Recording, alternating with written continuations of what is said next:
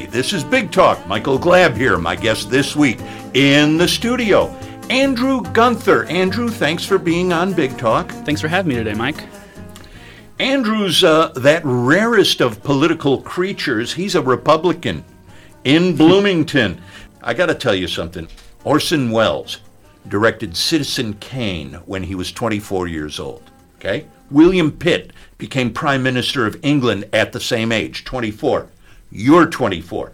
J.K. Rowling, 25, when she created Harry Potter. Richard Branson, 23, Virgin Records. These young people doing this stuff. Okay, so maybe your ambition right now is not as huge as those ambitions, but you're joining that august list of extremely young people trying to forge ahead in this world that's run by older people. Yeah, it's really something that I've always believed is that you need to get involved if you want to see things really develop how you are prioritizing. So if you want to see something happen, you really need to get involved and push for it yourself. And getting involved in politics, was never something I wanted to do as a candidate. It was always something that I'd worked in as a policy wonk. But there's things in Bloomington that I think need addressed, and the only real way to get anything done, I think, is to get involved and start a conversation about it. Well, let's be specific. You're running in the Republican primary, like the Democrat primary, in the first week of May, first Tuesday in May, the general election, first Tuesday in November. You're running for Bloomington City Council, the seat, District 2.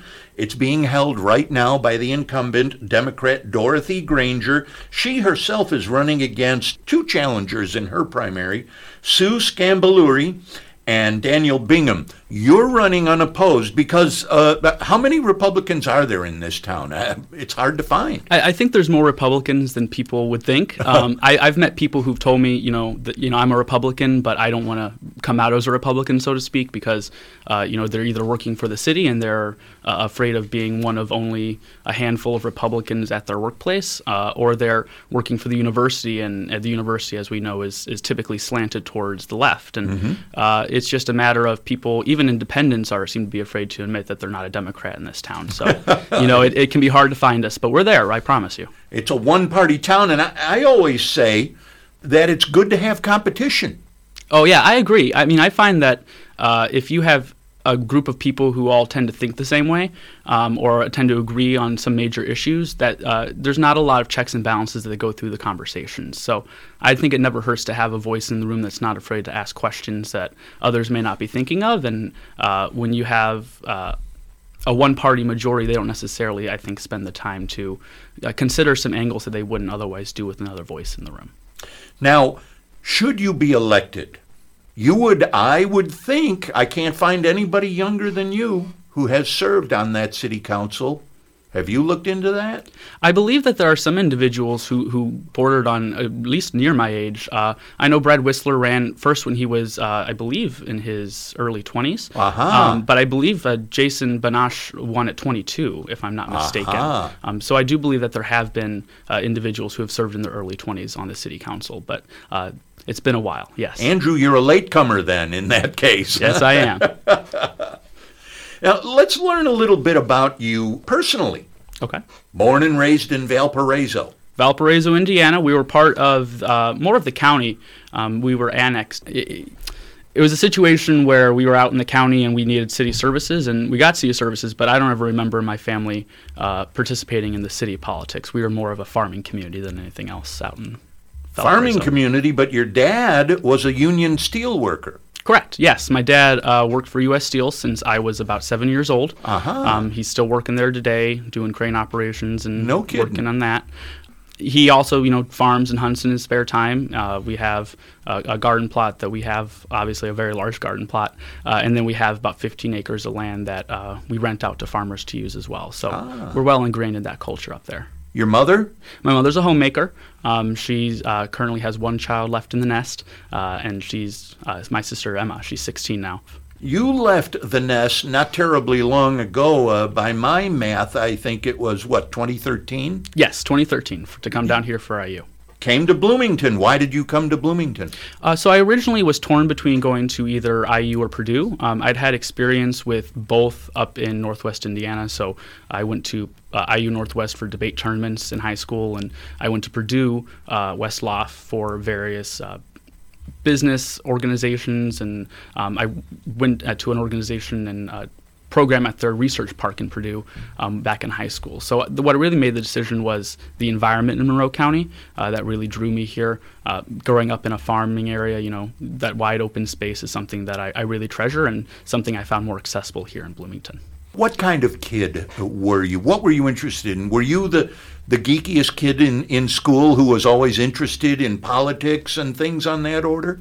Yes, I was a mixed bag. So I played sports. I ran cross country and track, and I played soccer growing up, and volleyball as well. But I also was involved in science academics. I was involved in business academics and debate, and politics as well in high school. So it was something that I've always been interested in, and I've always been a mixed bag of a person. I read, I play sports, I do all of it. You just graduated from college a couple of months ago. Yes, I did. So with my Bachelor of Science in Public Affairs from SPIA. While you were in college, you served on several student advisory boards and councils. You were an active student. Yeah, I was. So ever since I first stepped foot, when I first came to IU as a freshman, I was elected vice president of my dormitory, which was Ashton, which is actually in my district that I'm running for in District 2. And then from there, I kept piling things on. I was on the Campus Housing Advisory Committee, which helped do capital planning for the university. I was on the Student Legal Services Board for the university. There was plenty of things I had my hand in and was really excited to be involved in while I was there. Students really don't vote, do they?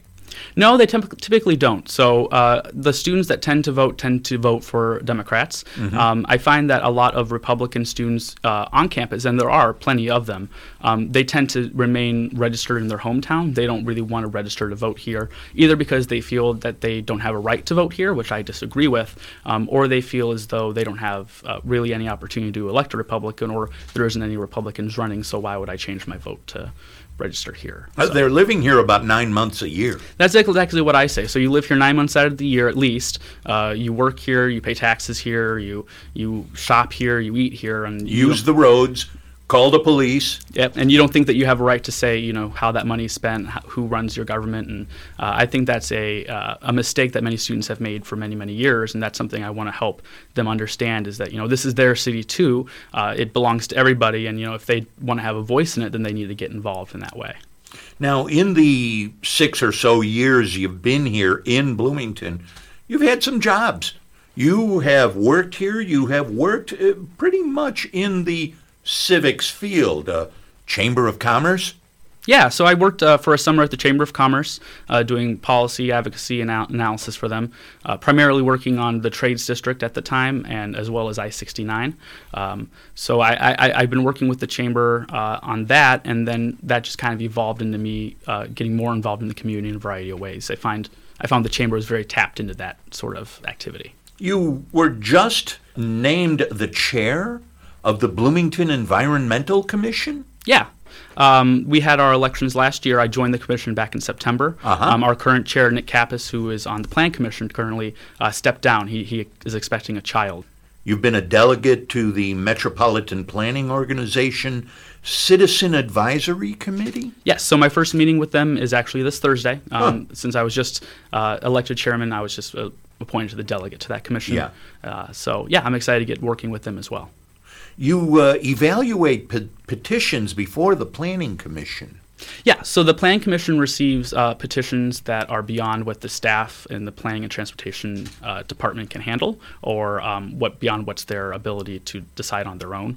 And the Environmental Commission oversees those petitions and tries to decide what the environmental aspects of the petition is, and then we offer recommendations to the Planning Commission for conditions of approval, as well as to the developer for additional green building practices they can install to save them money as well as protect the environment here in Monroe County. Andrew, were you never invited to parties or anything while you were a student? You've got all this stuff going on. I mean, I was an involved student. I wasn't a partier, so to speak. I was involved in student advocacy, of course, and student government and student organizations. And, some of them were fun in nature. Some of them were more government in nature. But, I was an involved student. I was actually IU Homecoming King back in 2016. Oh. So, I've been an involved student and I've been an involved citizen. And I think that's people don't usually expect that combination, but it's something that I like to be involved wherever I am, and I've been at IU and Bloomington, of course, as well. So, Andrew, did you work for current Mayor Hamilton's mayoral campaign in 2015? No, I did not. So there was a misconception. That's going around. Yes, that's been going around since 2015. Mm-hmm. I worked for the IDS as an opinion columnist. Okay. And I'd always been, someone who believed in honesty in politics and someone who thought that you it's okay to change your opinions and okay to change your views so long as you're honest about those views that do change. So I wrote a column about Darrell Nair, who was president of the city council and running against Mayor Hamilton in the Democratic primary, where he had made claims that he had been a Democrat since the 80s, when in fact he had been voting Republican in the early 2000s as well. And I merely said that you need to address these questions. You need to be honest about when you stop being a Republican and move to the Democratic Party. And people took that as an attack. It wasn't an attack against Mr. Nair. I had nothing against him or his platform, and I never worked for the Hamilton campaign or had any contact with them. It was just a matter of, honesty in politics. If Mayor Hamilton had done the same thing in his campaign, if he had switched parties and then tried to skirt around the issue, I would have called him out the same way. So just because I questioned one candidate's actions or words at a point in time does not mean I worked for the other campaign, and I never did. So, subsequently, did not Mayor Hamilton name you to boards or any kind of commission? Mayor Hamilton did appoint me to the Bloomington Board of Housing Quality Appeals. I hadn't been... Well, how did he know about you? So I imagine that he claimed to hear me through the column. The column did make quite a splash in Bloomington through social media. You yourself covered it on your blog, and so people did hear about it. And the only thing I can think of is that he came to know more of my credentials, my work in Bloomington politics, my work in policy, and had decided to go from there. And I had also served on the Monroe County Environmental Commission as well. So public service wasn't anything foreign to me, and I didn't think it was strange at all that he appointed me to a board that I did apply to. So I'm going to ask you the same question you would have asked Darrell Nair. Have you ever been a Democrat? Yes. You have been a Democrat. I was. A Democrat starting in high school and through most of my early years of college. Around 2015 is where I started to waver and where I started to have doubts about my part in the party. So I'm even rarer than just a Bloomington Republican. I'm a gay Bloomington Republican, and I had an experience early on where I fell for the line that Republicans all hate gay people and that they are all against LGBT rights. And since coming to Bloomington, that's never anything I've experienced. That's never anything I've had anyone address to me. I've never felt unwelcome talking to Republicans here in Monroe County. And it was a gradual shift to realizing that one issue didn't have to define my political beliefs. And, it can be difficult being a gay Republican, both as a gay man and as someone involved in politics in Monroe County, but it's worth it to be honest to my beliefs and worth it to be honest to what I want to see happen in our local government. Wouldn't you think that a Bloomington Republican is a heck of a lot different than, say a Franklin Republican? Well, I think all Republicans really, just like all Democrats, are different. So I would never say that all the Democrats in Monroe County are the same. I never say that all Republicans in Monroe County are the same or anywhere else. I really want to help people realize that just because I have an R next to my name on the ballot doesn't necessarily mean that I'm against X, Y, or Z. It just means that I tend to lean more to the right and that I tend to have more opinions that tend to align with that point of view. But it doesn't necessarily fit me into a box with a bunch of check marks. There's plenty of things that I disagree with the Republicans on. There's plenty of things that I disagree with the Democrats on, and vice versa. So I look forward to talking to voters and helping them realize that my positions aren't extreme. They're not really unusual when you sit down and look at them, and they're something that I think Bloomington could really benefit from having those voices in the room. Have you met and spoken with Republican Chair, County Chair William Ellis? He's happy that you're running. Yes, we'd been having conversations since last year, not about my campaign. That actually wasn't decided until about the day before I filed. We'd been having conversations about, how disheartening it is to see a lack of Republican representation in elections.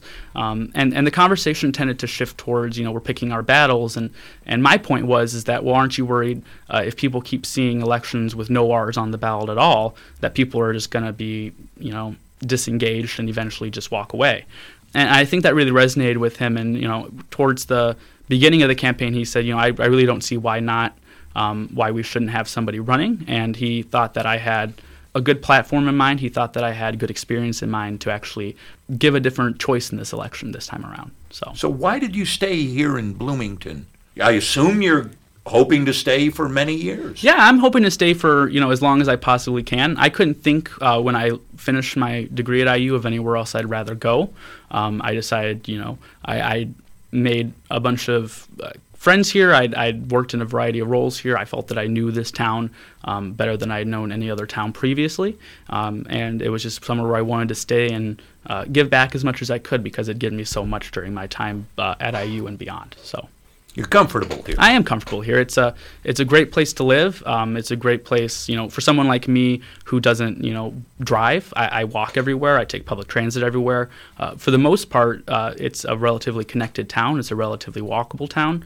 And overall, I think, people love Bloomington. They love living here. And I'm not running on a platform that's anti-Bloomington. I'm running on a platform that's just saying we should reach for goals in a different way. Speaking of platform, on your website, you have quite a thorough platform. You've done your homework. Let's talk about some of the ideas that you put forward on your platform. Hey, right off the top, I see one that you suggest the city should partner with health clinics. That is to offer testing and vaccinations and offer addiction treatment. So in District 2, there are problems with drug crime and there's problems with addiction.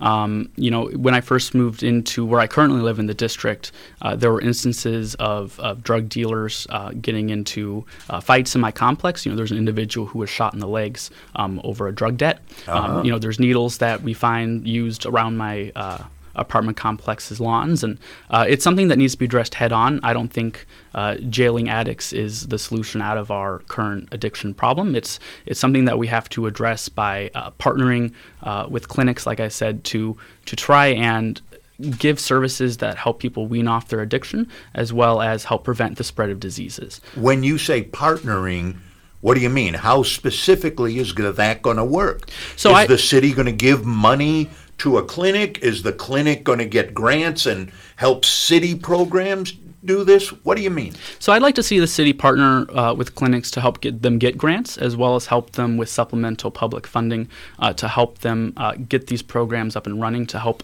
accommodate the additional influx of vaccinations and tests that have to be done for these service employees. And then I want to partner with businesses to offer them incentives to get their employees tested and vaccinated regularly. There have been over 1,000 outbreaks of hepatitis A in Indiana just this past year, and it's something that I think needs to be addressed in terms of, our Bloomington economy has over 600 some restaurants, I believe. Mm-hmm. It's a major part of our economy, and when you have problems with hepatitis, despite it only being maybe 2 or 3 cases, it really shakes the public's trust in food service and really impacts that aspect of our economy. So I don't see the harm in having the city not run a clinic, but partnering with clinics that already exist to help them set up these programs and help offset the cost of the additional patients. You want to increase the size of the Bloomington Fire Department. Correct. Why? So I went to the State of Public Safety report that was given for the fire section by Chief Moore, and I talked to him about what things he wanted to see happen in Bloomington. He identified that he wanted to see the IU fire station move to the bypass. I think that's a great opportunity to ask IU to pay a bit more in terms of fire safety. One of the main things that Chief Moore pointed out was that we're not currently at firefighter capacity to handle fires in buildings over 7 stories. So the small and woods, there are a few of those. The IU residence halls tend to be over 7 stories. And when we're not prepared for our worst case scenario, we risk the lives and health and safety of our citizens, and we risk those properties as well.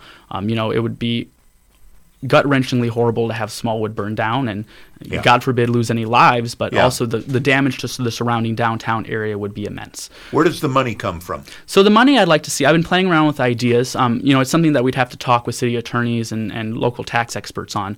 But I've been thinking of levying fees against businesses in buildings over 7 stories as a fire safety fee to help offset the cost of reaching the capacity that we need to be at for those buildings. And then they'd get that money back theoretically in terms of lower fire safety insurance. So when people and businesses get fire insurance, that partially is dependent on how well prepared your fire department is. And by investing in our fire department getting up to the 7-story rating, we should be able to offset fire insurance costs for those same businesses that pay in, as well as homeowners who don't pay into that tax. Now let's jump over to the police department. You're an advocate of community policing. I am. So I think a lot of the problems with police, in the perception of police around not only our community but around the country comes from we've gotten away from police walking a beat, from police being familiar faces in the neighborhood. In Bloomington, especially in my district, I tend to not see police until there's a call. I never see police just walking around. I never see police on a regular driving route around my district. And, my district, in my area in particular, has some crime issues. And, I'd like to see a police walk through once every couple hours at least. So we have a familiar face and we can have somebody that we feel comfortable addressing. And it helps with communities that are underrepresented and communities that oftentimes are afraid of police if they have that familiar face that they feel comfortable talking to. You are looking for neighborhood specialists. You're looking for resource officers and community liaisons. This is more than just guys packing a gun and a badge. Correct. So right? Another important aspect is helping to get citizens the resources they need that aren't necessarily legal. So if somebody has a problem that doesn't necessarily involve a crime, so if somebody's having problems with, say, for example, it may be a crime, it may be that they are in an abusive situation, but they don't necessarily feel safe reaching out to the police. They may be of an undocumented status. They may be from a community that's underrepresented in the police force and they don't necessarily feel trusting of the police. They may be someone from a foreign country, for example, and helping to get them through community officers, for example, and liaisons, getting them to the appropriate nonprofits, getting to the appropriate individuals in our community who can help them get through those problems if it's not something that can be handled by the police. I think both helps take pressure off the police department as well as help instill confidence in our police within those communities that need community officers the most. Sticking with the police for a brief moment more, where did you stand on the Bearcat? So the Bearcat itself, I thought, I saw no problem with the purchase of the Bearcat itself, the actual vehicle. I thought the vehicle, there were options that could be added on that the city wasn't considering, so I wasn't concerned about those options being used in the future. But I'm absolutely have no objection to increased transparency within government when it comes to purchases. That's something I've always advocated for, whether it be in the police station or elsewhere. So as long as those acquisitions are made publicly and there's appropriate public notice given, I'm open to giving our police what they need in order to survive the most dangerous circumstances that they encounter on the streets. Another aspect of your platform, you talk about improving transportation, specifically from District 2 to downtown, District 2, where you live and where you're running. Some of the suggestions that you have made, bike lanes, better sidewalks, better public transportation, trail extensions even. Again, gotta say it, this costs money. It does cost money. You're talking about, you're a big tax and spend guy, aren't you? I'm not necessarily a tax and spend guy. So the thing that I want to get people to notice is that my Republican label largely comes from the fact that I believe local government works best. Yeah. So I think that we can run Monroe County here in Monroe County better than people in D.C. can, or even better than people in Indianapolis can. Mm-hmm. So I'm not a fan of overreach in those areas. So, I think that things like public transit should be handled by local governments. So I have no problem with local governments taxing and spending money to get the resources they need to offer the services that they're responsible for. Obviously, there's limits to that, and there's things that we need to look through the fees and taxes that are levied on the the city and look at how those impact our economy, for example. And I think we need to look at those more carefully. We need to look more carefully at how we use bonds and how those impact future generations. But I'm absolutely not against raising money to spend on fire safety, to spend on connectivity for our city, to make sure that citizens can get from point A to point B safely. Those all fall, I think, under the basic tenets of local government. You've got an interesting idea where you say you'd like to have something you call a heat map be created that would show where the city is spending money in each of the neighborhoods. Hey, some neighborhoods might say, hey, where's mine? Exactly. So if you've been listening to city council meetings, a lot of people seem to be concerned that certain neighborhoods in Bloomington are receiving more money or more services than others. I used to work in neighborhood management for a local property management company, and part of that was managing the HOAs and working with the city and county to get adequate services, whether it be trash or plowing, that sort of stuff. Homeowners associations, HOAs. Go on. HOAs, yes. And I did experience, it was harder to get the city to respond for requests for things like the Beeline Habitat for Humanity neighborhood, which I helped manage, versus getting neighborhoods like Ridgefield in our district extra help. So I think we need to take a close look at where that money is being spent. I think the heat map would really illustrate where we are lacking public investment and where we need to look at possibly investing more to help those communities get more connected into Bloomington as a whole. Tax abatements to lure companies and bring jobs. Yeah, so tax abatements are something that I think are feared by some people who don't necessarily understand that. They're tough to understand. TIFs, etc. It's all tough, and I can't blame people for being, a little confused or a little unsure of them. So tax abatements, lowering taxes and abating them for businesses that want to come in and set up shop here or expand their businesses. So the latest was Catalent went through the city council to get, I think it was $2.5 million abated for their expansion for a storage area.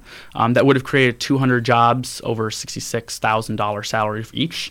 And there was one member of the Bloomington City Council, Dorothy Granger, who voted against it because she didn't want publicly traded companies getting tax abatements in Bloomington. And as our economy changes and as we grow, it becomes increasingly, as we can see from places like New York City, it becomes increasingly difficult to retain businesses and attract them to your area. So I think offering tax abatements, but requiring public reporting to the city council on a regular basis on whether they're upholding their end of the bargain, as well as having the city perform audits on those reports that they're given to ensure that in case there are circumstances where businesses are shirking their side of the deal, we can claw back the provision and get those taxes back at the end of the contract. We've run out of time, so join us Monday for Big Talk Extra during the 5 p.m. Daily Local News for more of this conversation. Here he is, running for the City Council, District 2 seat, running unopposed in the Republican primary. Andrew Guenther, thanks for being on Big Talk. Thanks for having me, Mike. It's been a great time.